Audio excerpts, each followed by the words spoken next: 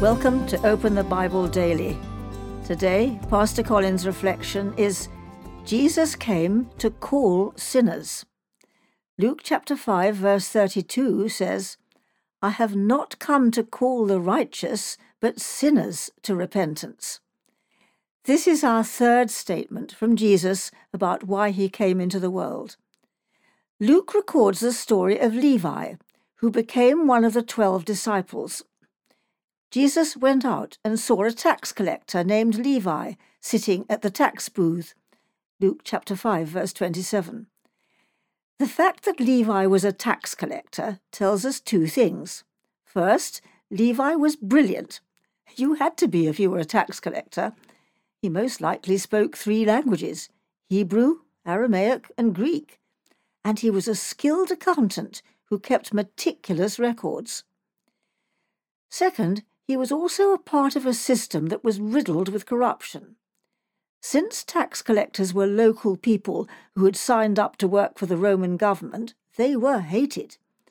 They collaborated with the oppression of Roman rule, and they were notorious for extortion.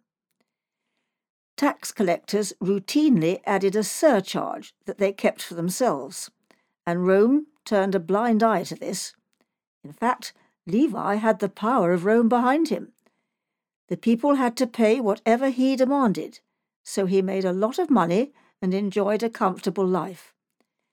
Levi was a gifted man who had become part of a corrupt system, and he was a man who had no qualms about adding to the burden of his neighbor in order to make life better for himself. When Jesus saw Levi in action at his tax booth, Levi would have been actively breaking the 8th commandment, you shall not steal, the 9th commandment, you shall not give false witness, and the 10th command, you shall not covet what belongs to your neighbor. How would you react if you saw a man like this taking advantage of poor and vulnerable people? We might be disgusted by him. But Jesus came into the world to call sinners to repentance. And he said to this man, follow me.